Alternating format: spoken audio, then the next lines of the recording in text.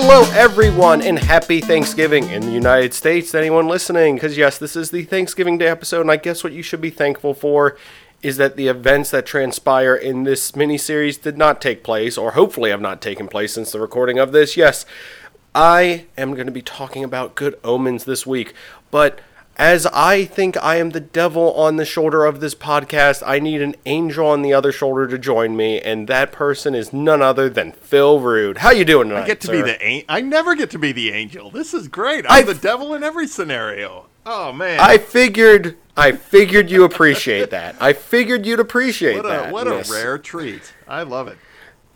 So yes, we are discussing the Amazon / BBC Studios series Good Omens, which I actually found out from reading this did air on BBC Two. Oh, cool. So I did not know that. But we're discussing this. Came out earlier this year. They released all the episodes at once. Did one of those Netflix drops, but it was an Amazon show. I just asking you, sir, to start off this.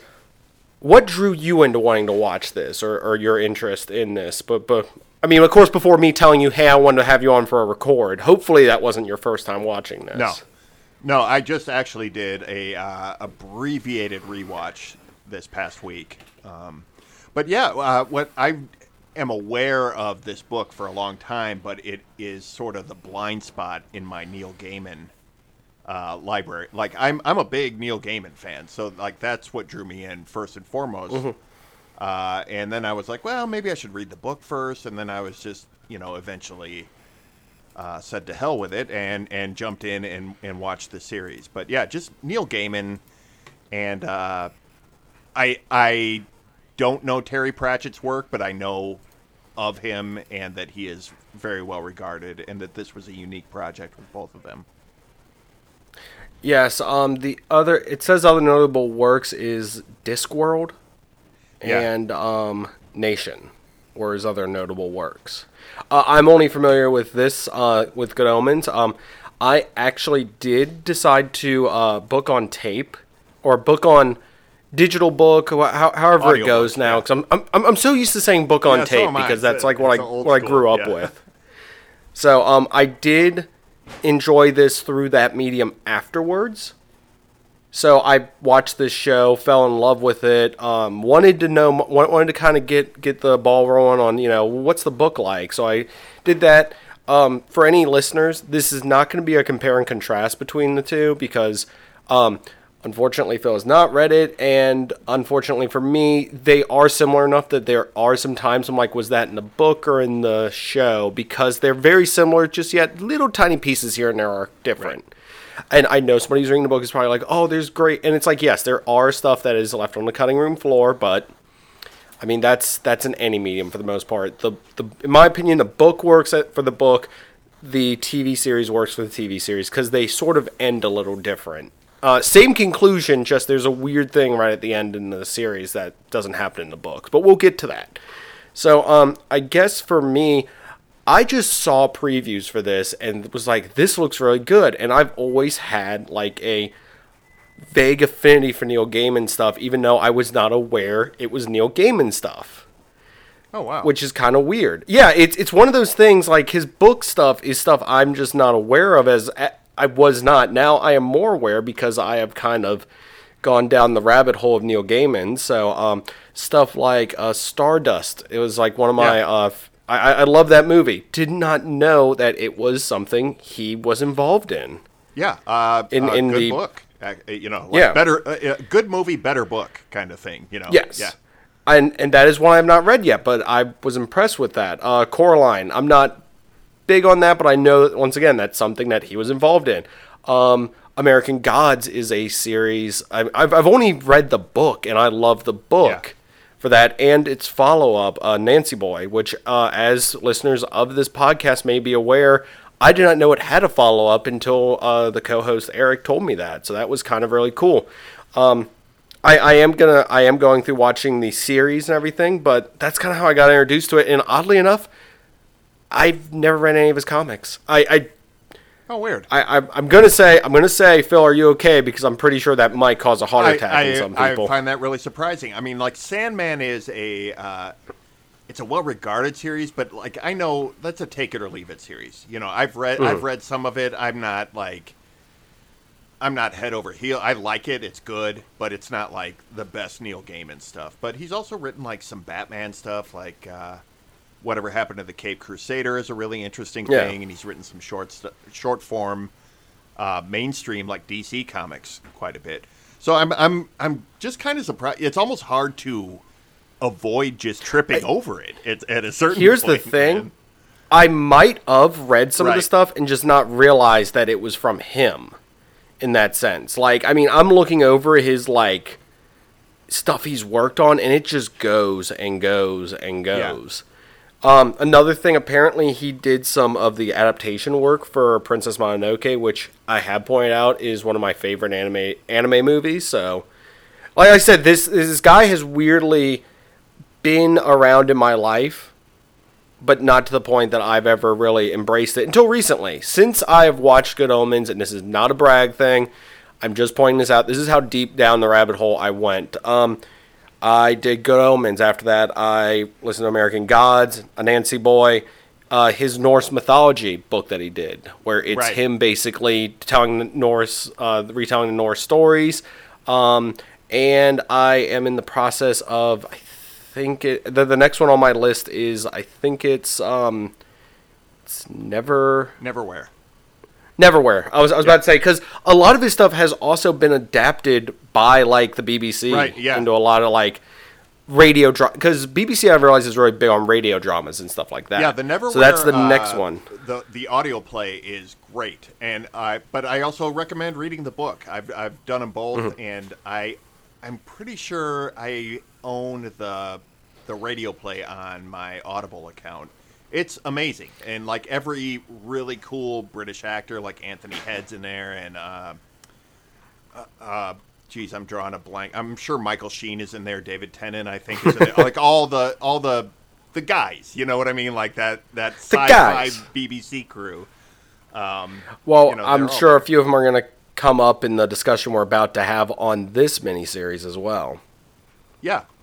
Yeah, all the same players, the usual suspects kind of thing. Exactly. So that's kind of how I got kind of, I guess, my Neil Gaiman kick. So I mean, I haven't gotten off of that yet because I've really enjoyed what he's done. But this series, like, I've always loved British humor. I always find it ridiculously funny to no end. And oddly enough, I'm not a fan of The Office, the American version, but that's, of course, the American version of it. I really like just the over-explaining humor of stuff sometimes, or one of the things that caught me in my rewatch was because this joke is in the books too, where it's talking about Crowley's plants, how they were the most beautiful and most terrified plants in all of London. It's dumb jokes like that I, for some reason, just love like an idiot.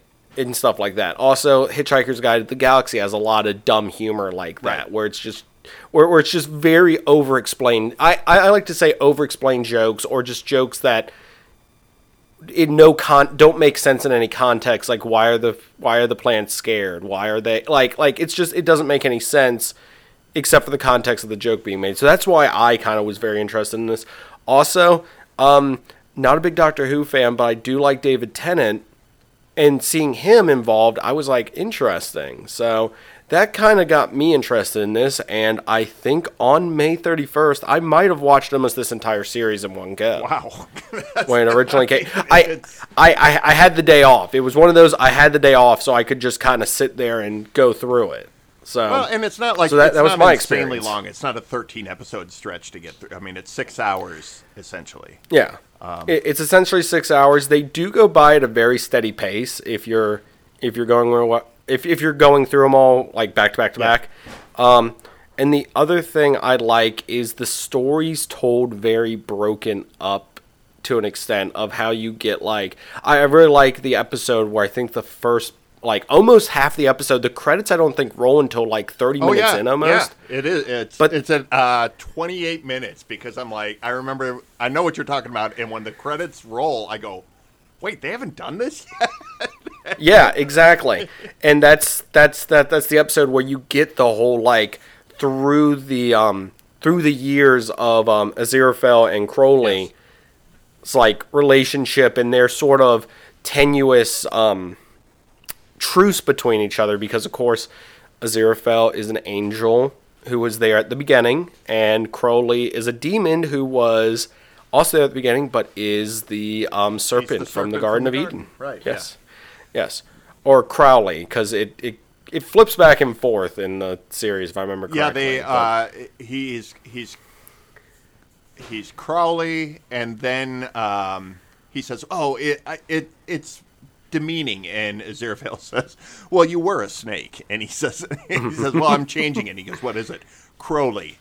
Okay, fine. It's and it falls right in line with Aleister Crowley and all that stuff. Exactly. It's really great. That flashback sequence is, for me, that's kind of the selling point of the whole series because it's like you kind of come to understand like, oh, these guys are like legitimate friends, but they know they're not supposed to be. And that to me is the crux of the whole series, really.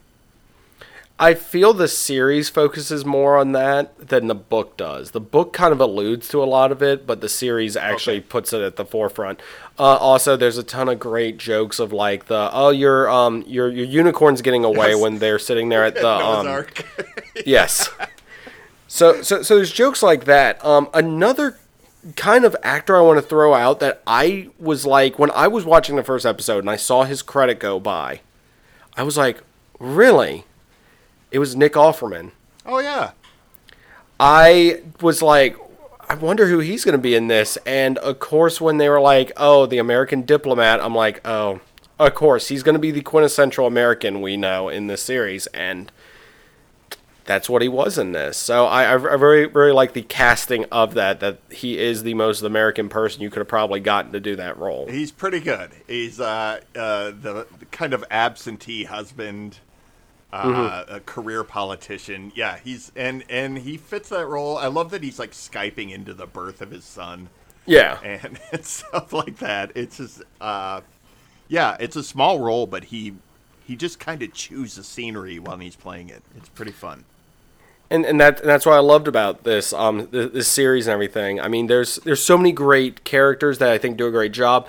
A lot of the set design, the costumes are very iconic to this series. Like, this is something I never picked up on, like, why they're doing it, but all the demons, like, have, like, the little creatures on their head. Or just something, because the one, Beelzebub has flies around him, or whatever it is, constantly.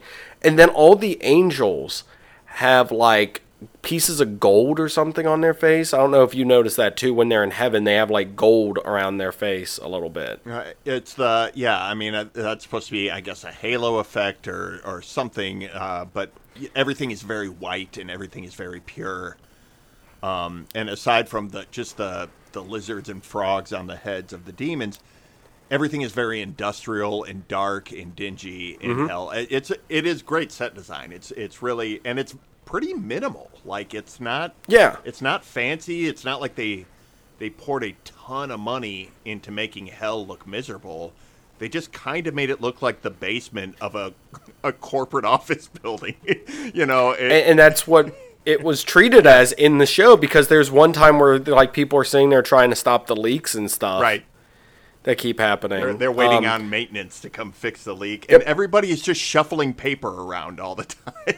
It's really. I love the commentary on like bureaucracy in this, and we're talking about the afterlife as just being this bureaucratic mess. Another thing I really enjoyed was the sly little jokes about stuff Crowley's created over the years that keep slipping in. Like, it's mentioned that the selfie is something he created. There's the mention of the M25, and I think the joke is made that he had to go out and manually move like fence post and stuff himself to make sure it like made this old demonic shape and everything. Yeah, and everything. So I like the little I feel like there was another thing he created that I'm missing that everyone just kind of rolls their eyes about. But and of course that's also pointed out in the introduction to him when we first meet him, when he's meeting up with Hastur and Ligur, which once again a very funny British joke is the whole they're pacing themselves lurking with enough lurk stowed up to lurk a quick burst of lurk before dawn. And it's just like, I'm like, I don't get this, but it's just it's so British, it's one of those things that it is very British, and that's a joke that once again carries from the book over to the show and everything. And I really enjoyed like humor like that. And then when they show up to talk to Crowley, there's a ton of little jabs there, and then he says ciao as he's leaving, and then there's it's Italian for food, yeah. Yeah. So there's jokes like that. Like I enjoyed everything in this show a lot. Like I said, it led me to go seek out the book, which as I point out, not too different, but has some elements that the show doesn't. And the show kind of updated some stuff too, which I think, and this is just off the top of my head, I think in the radio play they did, there was some slight updates to like technology and stuff that had come about since the book was written, because the book was originally written in 1990. I was going to say, it's got to be, that's what, almost 30 years old. Yes, almost 30 years old. But yeah, you see stuff like just modern concerns. Like one of the horsemen is pollution, which is not one of the original four horsemen of the apocalypse, but in dealing with the climate crisis that we're in, like that is actually brought up multiple times, that people are ignoring pollution and the trashing of the planet. Like, so yeah, you can tell it's bumped up quite a bit from 1990, where it's like, yeah, there was awareness of this, but now it is sort of a fever pitch. And if I remember correctly, in the book it explains that Pestilence gave up after they made insecticide. He just said, I give up, and then really? Pollution kind of took his place. Oh, so pollution is in the book then, too? Yes, oh, okay. Pollution is in the books. It actually explains that out, that he retires because of the fact that he just didn't feel like doing it anymore, and that kind of Pestilence wasn't as big of a thing anymore because of all the modernization. So then that's when Pollution was able to step in to that spot and everything. The Horsemen in the books, like each of them has like a chapter explaining like what they're up to and everything and all this stuff. Basically, and the show does a good job of that. Like when War shows up somewhere, she's basically followed by War. Right. She just leaves it in her wake. Yeah. Pollution is alluded to at one point as like he's on like a ship that struck an iceberg or something, and it's an oil tanker, and he's like he's slowly going away from it by like just rowing away from it in the only boat that's going to make it out of there. And then of course there's the whole thing with Famine, where he's creating the not food. Oh yeah, the Chow. It's called Chow in the show, isn't it? I don't remember. I think it's called Chow in the show because there's two things in the book that it talks about and everything. But yeah, so I mean that does a good job, and of course, death is death. There's also this is one of the things I am sad about that got cut from the show. There was the other four horsemen, because when they meet up at that bar, four other guys decide to go ride with them. Oh, really? And they're like, the one guy keeps changing what he's the horseman of, but they, of course, come to a very unfortunate end on their ride with the four horsemen. So, that joke is one that I'm kind of... I kind of wish was in here, but it wouldn't have made sense to put it in. It would have been very... It would have taken away from the aspect of this. The other thing we got going on in this, besides the horsemen... Besides the angels, we'll get to Adam, is of course the anathema device and witch hunter private, Pulsifer. Right. Which I will say this, I don't know if you are familiar with the TV show Top Gear. I am not. You are not. I have seen it, but Okay. But I don't, I don't know anything about it really. I'm going to say this now because I was like, I don't know if he would be or not. But there is an episode where they do a test drive around with the Robin, the car he has. Oh, okay. Like the same model. And I am not joking. Every single time they take a turn in it, it tips over. like there's an ongoing joke in the show where it's just one of the hosts sliding across the ground every time he goes to take a turn because the thing is like horribly balanced. It's a terrible car. Yeah. Yeah, it is a terrible car and everything. So when that was put in the show, I just kept on every time I saw it. I was just expecting to tip over and just slide for an extreme amount of distance because of seeing it end well. But yeah, not every time. It doesn't. Also tied in with her. I mean, with those two are the good and nice prophecies of Agnes Nutter, which. Those I really enjoyed in the show and the books. They come up in the book a lot, too. Yeah, that's a really interesting... the whole witch trial, burning at the stake. I really enjoyed that flashback more than I think I enjoyed the rest of that playing out. Like, it was fine, but, the angel-demon dynamic was really it for me. And, of course, the angel Gabriel... I just thought was top notch. I love John Hamm, but but it was a fun story, but it was not my main focus of what the series is. It's so you were more on the angel demon storyline going. Yeah, that was my favorite of what we were following through there. I mean, David Tennant and Martin Sheen, they just played so well off each other. I mean, I don't know if they're old buddies or if this was the first time they worked together. It just worked. I think their chemistry was fantastic. Well, the thing I thought that really stood out for me with the two of them was the... By the way, I guess this is too late to say this. If you haven't watched the show...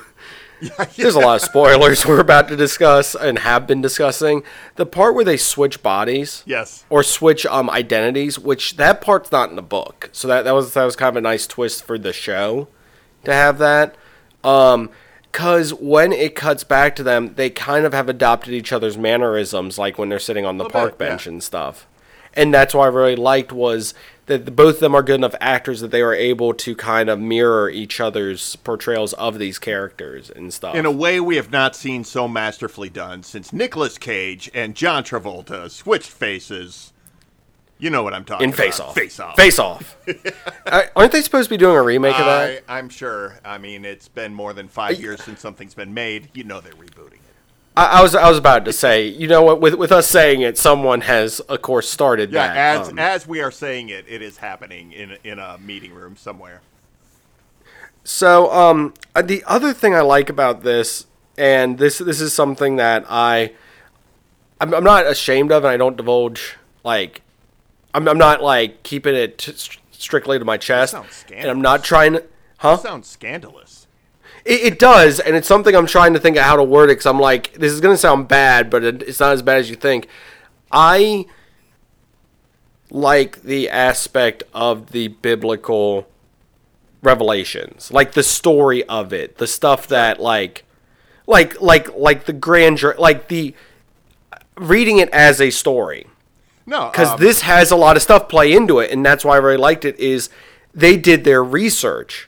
They did a lot of stuff that makes everything make sense, like the whole Megiddo and everything. That's actually in the Bible. The battleground of Megiddo was, of course, is where Armageddon comes from.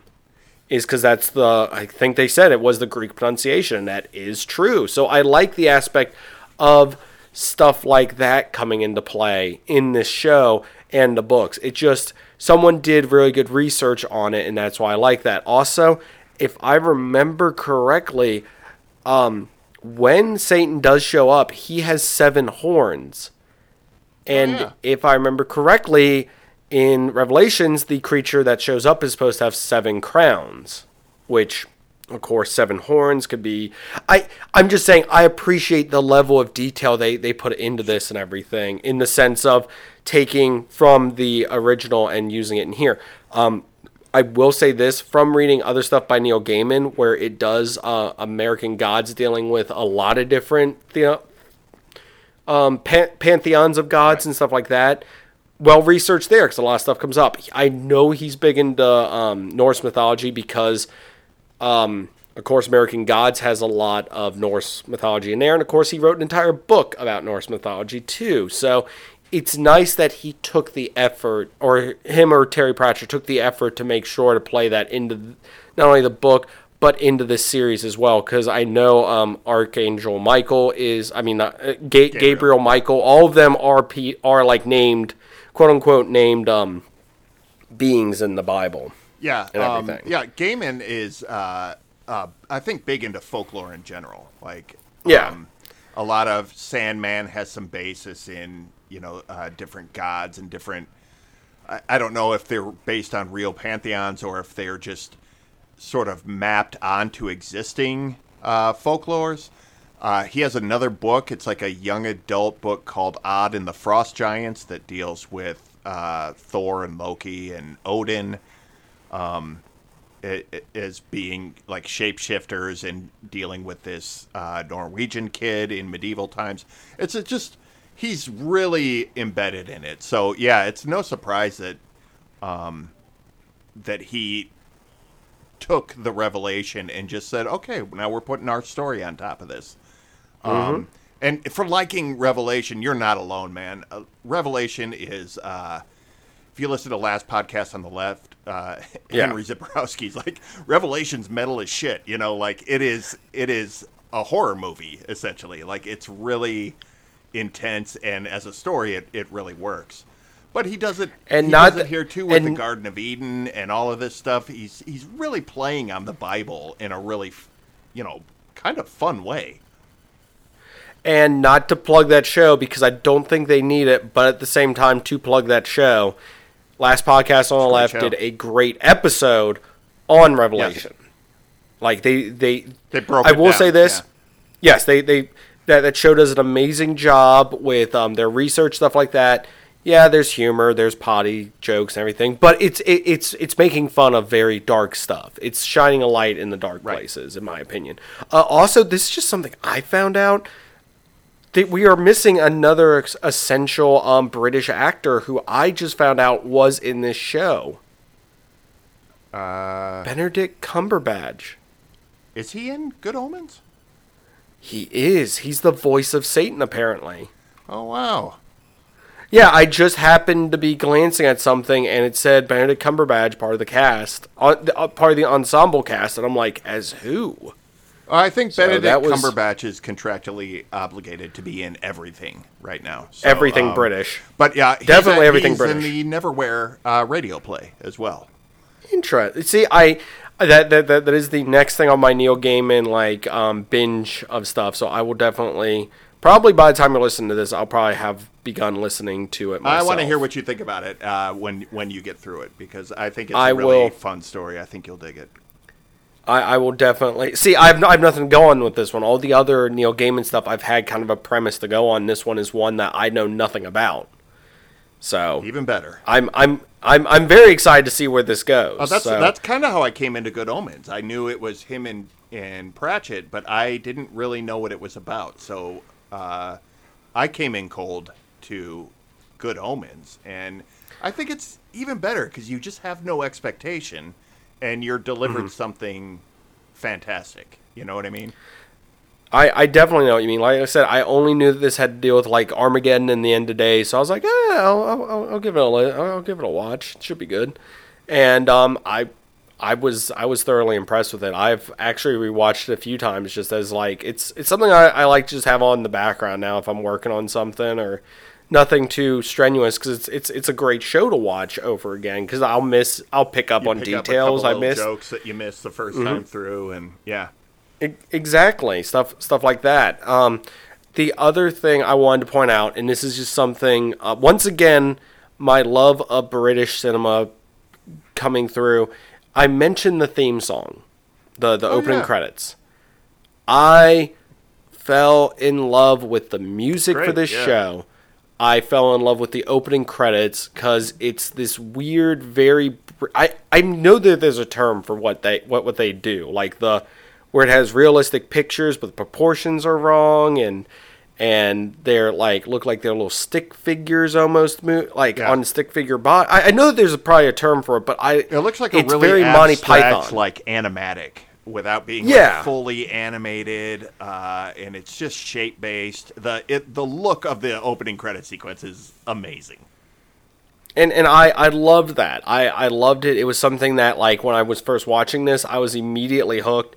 And of course, as you watch the show, you realize more and more that it's just telling the entire story all the way through and everything. So that's what I really loved about that too. I don't know if you have. I'm sorry, I've been going for a while. I feel. Anything you have that you wanted to point out real quick that really spoke to you in your rewatching, original watching, or just thoughts on this? I mean, a lot of it has to do with, like I said, the dynamic between the two leads. I love John Hamm as Gabriel because I think he's just when he's pretending to buy pornography because and then he acts like these humans, they're so stupid. I can't believe we fooled them that easy. And he's just everyone's yeah. But I think the satire that runs through this whole thing, without being heavy-handed and without making it just runs throughout. It's sort of poking fun at the military in a way, without criticizing the military. They're just saying these are organizations that they want to go to war. Heaven and hell are stand-ins for the military-industrial complex. We have to go to war just because that's what we have to do. It takes shots at religion, but in that way that we all have, where it's when Crowley's looking at Noah's Ark, going, is he going to murder all these children? and I apologize. I'm not trying to make a commentary on religion. It's just hard to avoid the topic when you talk about it. But it does a good job in the show of pointing out that's one of the story elements is the whole thing of who's really the good guys here. Yeah, who's the good guys, and then is this God's ineffable plan? And they're like, of course, and I'm like, but is, and then they go the whole, but is it? And they have to kind of stop there and be like, we need to go discuss this. When Crowley says at the end, he goes, "You don't know, do you?" That's where everything comes home. We've just been doing this because we're told we're supposed to do it. And that's the other aspect of their friendship is this tribalism thing. Is these two are clearly friends. They've known each other for 6,000 years, and they have to keep pretending that they're not friends because they're we're not supposed to be friends. We're not even supposed to be talking.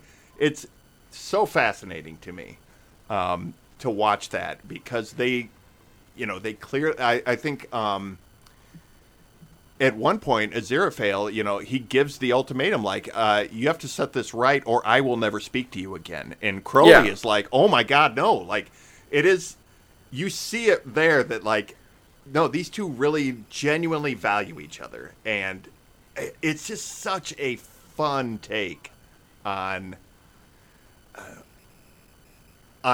seeing a male friendship and also just seeing how opposing sides, without being that very special episode of something where or those Cold War movies in the 80s, where it's they found the Russian guy and he was really cool, it's better than that. It's smarter than that, and I just really appreciate how this show brought that together. I really did too. I like their whole aspect with each other, and it's funny because during that whole flashback sequence, they're the same people throughout all of history with each other. It's just they've grown to, even when they first meet in the garden, he uses his wings to help shield Crowley from the rain and everything. A few more just little notes I want to point out of just really things I appreciated. The Crowley having the snake eyes and wearing the sunglasses all the time. Yeah. It was just a nice little detail that like just made I feel it just made it a lot better in that sense. The atmosphere of the show. The other thing, I love the Queen soundtrack that was riddled through this, because in the books it's riddled through it. And if I remember correctly, there's a quote in the book that says, if any cassette, because this is back during cassettes, if any cassette is left in a car for more than I think it's 48 hours, it just turns into a Queen tape. I remember the days when every car with a cassette deck had a Queen tape in it, or even moving on to CD players.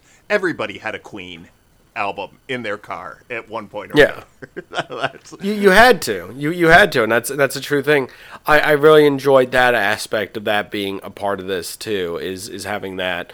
Another thing I thought was really funny was the way of that's the other thing that Crowley created. I don't know if it's pointed out in the show because I cannot remember, but it's pointed out in the books that he's the one that came up with hiding subliminal messages in radio and television and stuff, and that's how they communicate with him.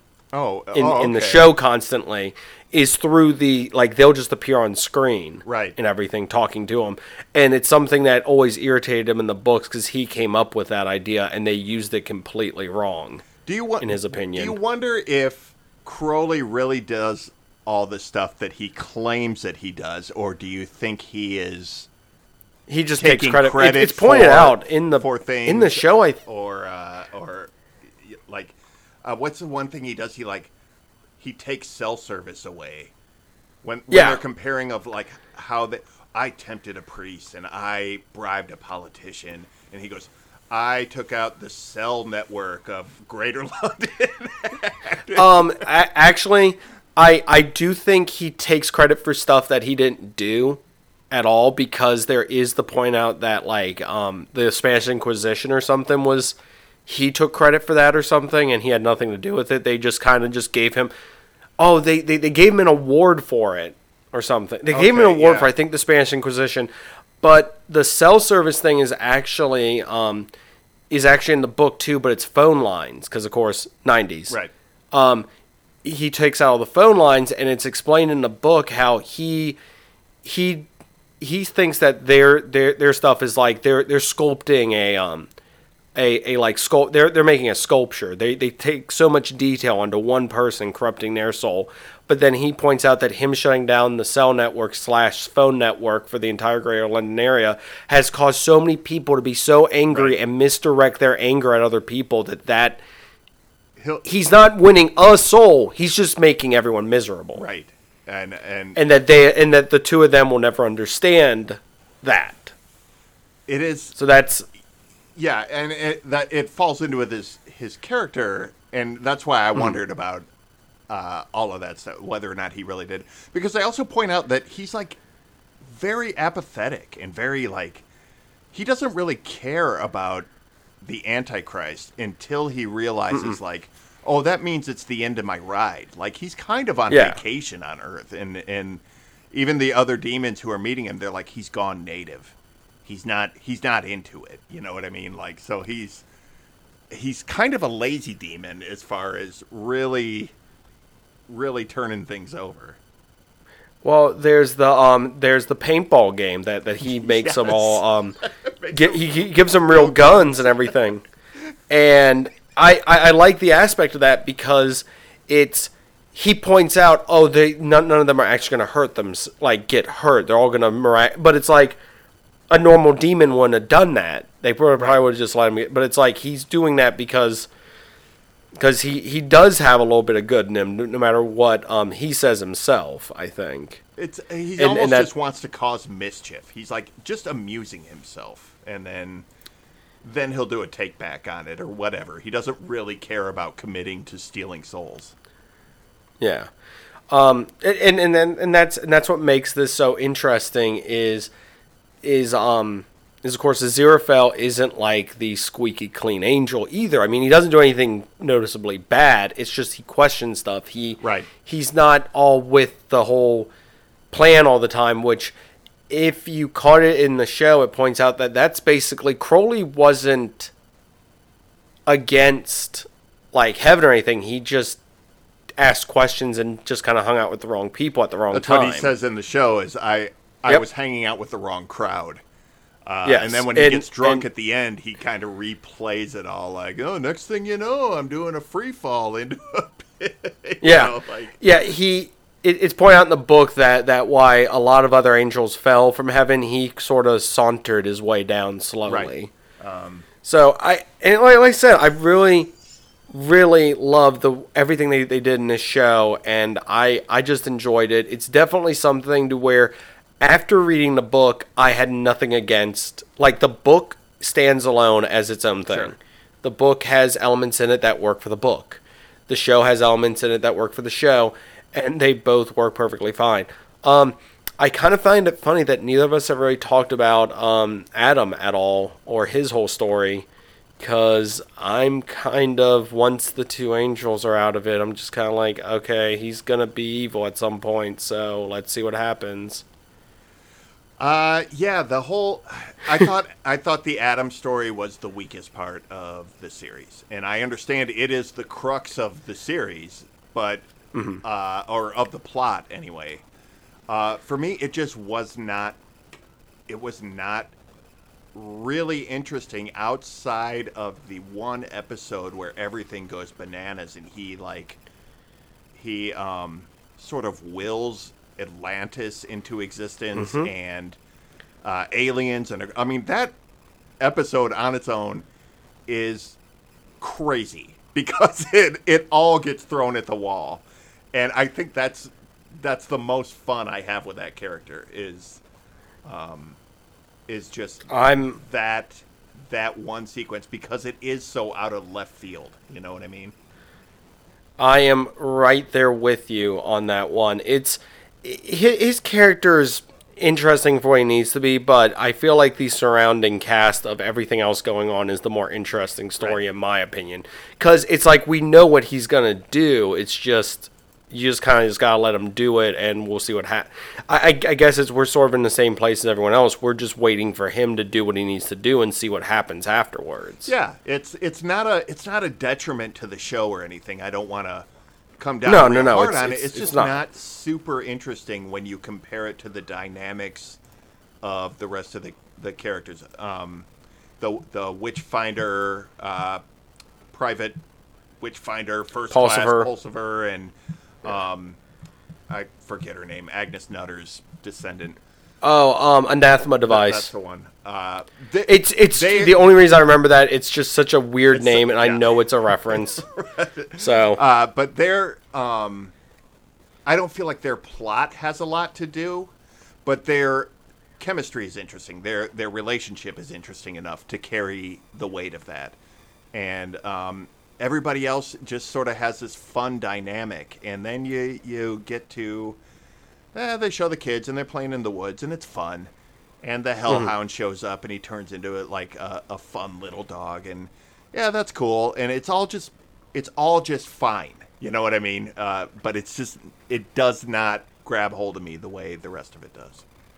I just like the one thing I do like about that is the point out of, like, when Aziraphale's there, he says that he feels love when he's there. That's kind of. And also that the areas had perfect weather, right? The entire time that Adam's been alive.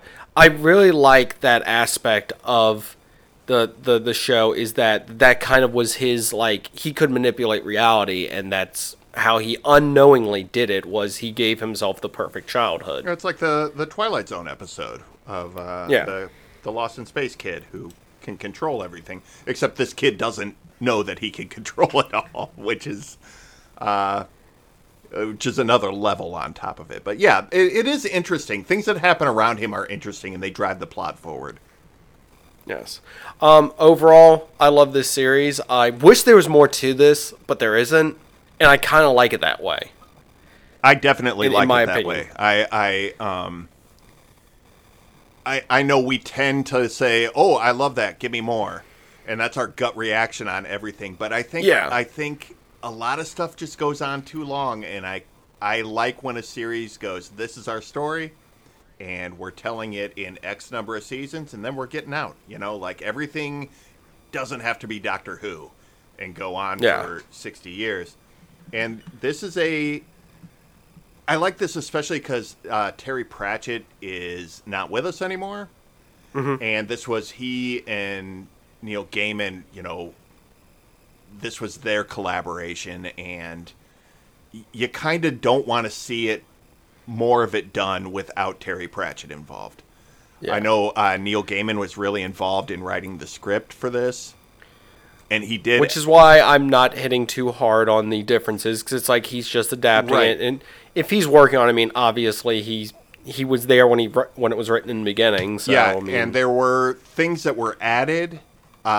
He said in interviews, these were things Terry and I talked about and that we loved, but we just couldn't find room for them in the book. And this was my chance to say, this was me and Terry's work that you guys haven't gotten to see yet. And it was very personal for him, and I really appreciate that aspect that he was able to go, yeah, this is still our work, and this is my chance to share it with more people. It's I think a really cool tribute to Terry Pratchett.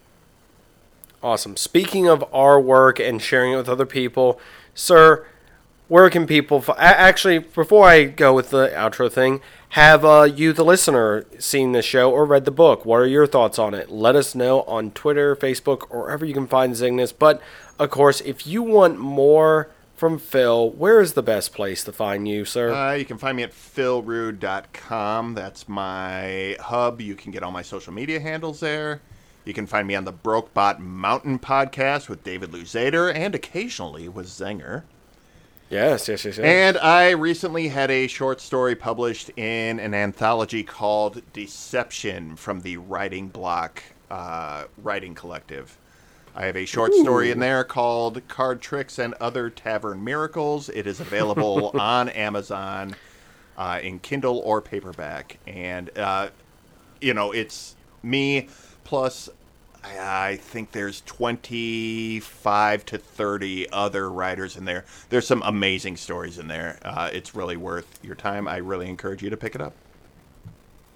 And what was that again, sir? It's called the Deception Anthology from Writing Block. That's Block without a K. All right. Thank you very much for that, sir. Thank you, of course, for being on Zygnus again. You are the... I feel unofficial third, fourth, or whatever host of Zygnus. I appreciate that. Thanks and for having me. I know that you'll be back again soon. But of course, if you want more from Zygnus, you know where to find us if you're listening to this, hopefully. But if not, you can of course find Zygnus on almost all social media platforms: Facebook, Instagram, and Twitter. I almost said Netflix out of just habit of saying Netflix so often.